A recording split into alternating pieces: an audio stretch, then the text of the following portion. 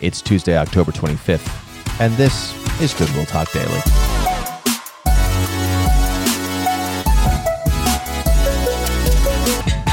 How are you doing, everybody? Welcome to Goodwill Talk Daily. It's great to be with you again today, and got an exciting weekend coming up at all of our locations with our trunk or treats and our harvest festivals.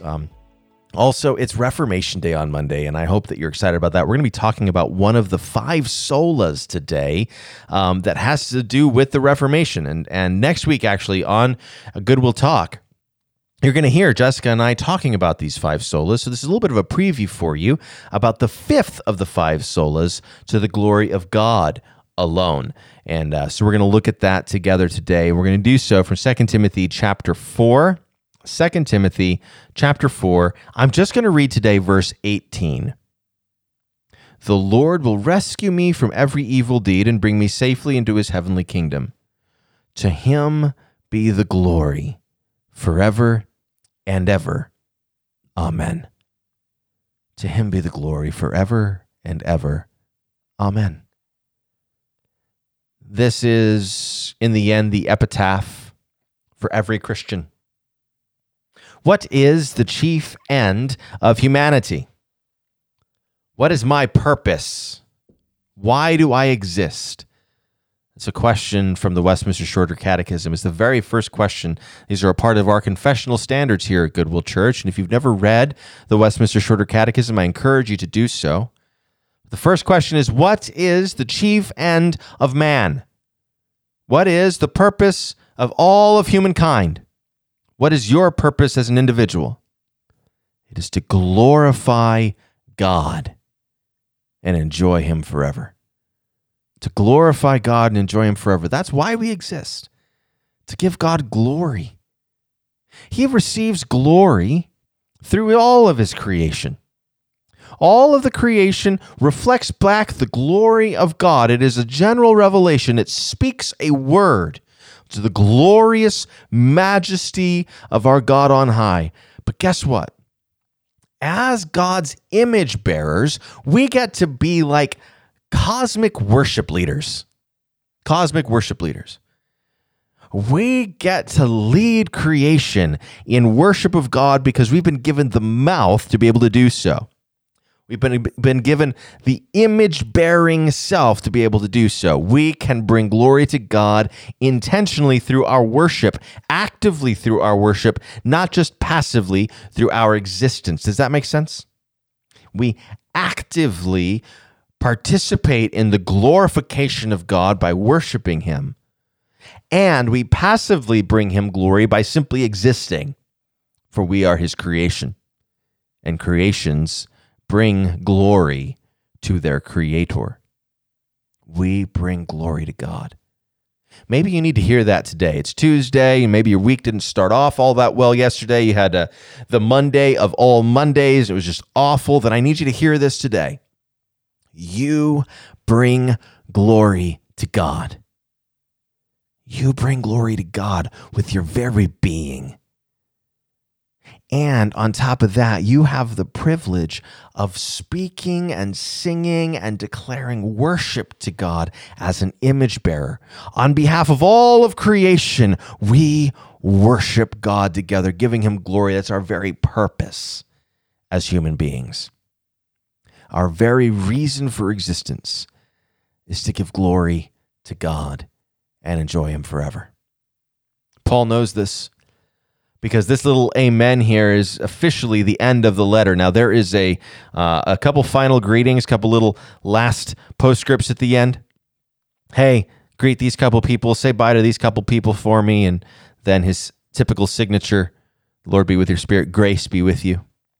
But before he says amen, before he closes the letter, the main body of the letter, he just bursts out in praise.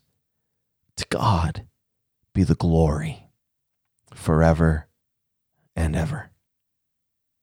This is the whole of his life. When we look at Paul at the end of his life, and he's looking back and he's saying, what have I done? Timothy, I'm writing you this letter to encourage you to follow my footsteps. Where do my footsteps lead? He ends with this. my footsteps lead to the glory of God. That was my whole reason for living. Timothy, I'm writing you this letter. I'm not even sure you're going to get it before I'm gone. I hope you come to me quickly. I hope you bring the things. I hope you bring Mark with you. I want to work until the day I die. But when you see my footprints in the snow, I want you to know that where they end is at the glory of God, that my whole life was hurtling me towards that glory.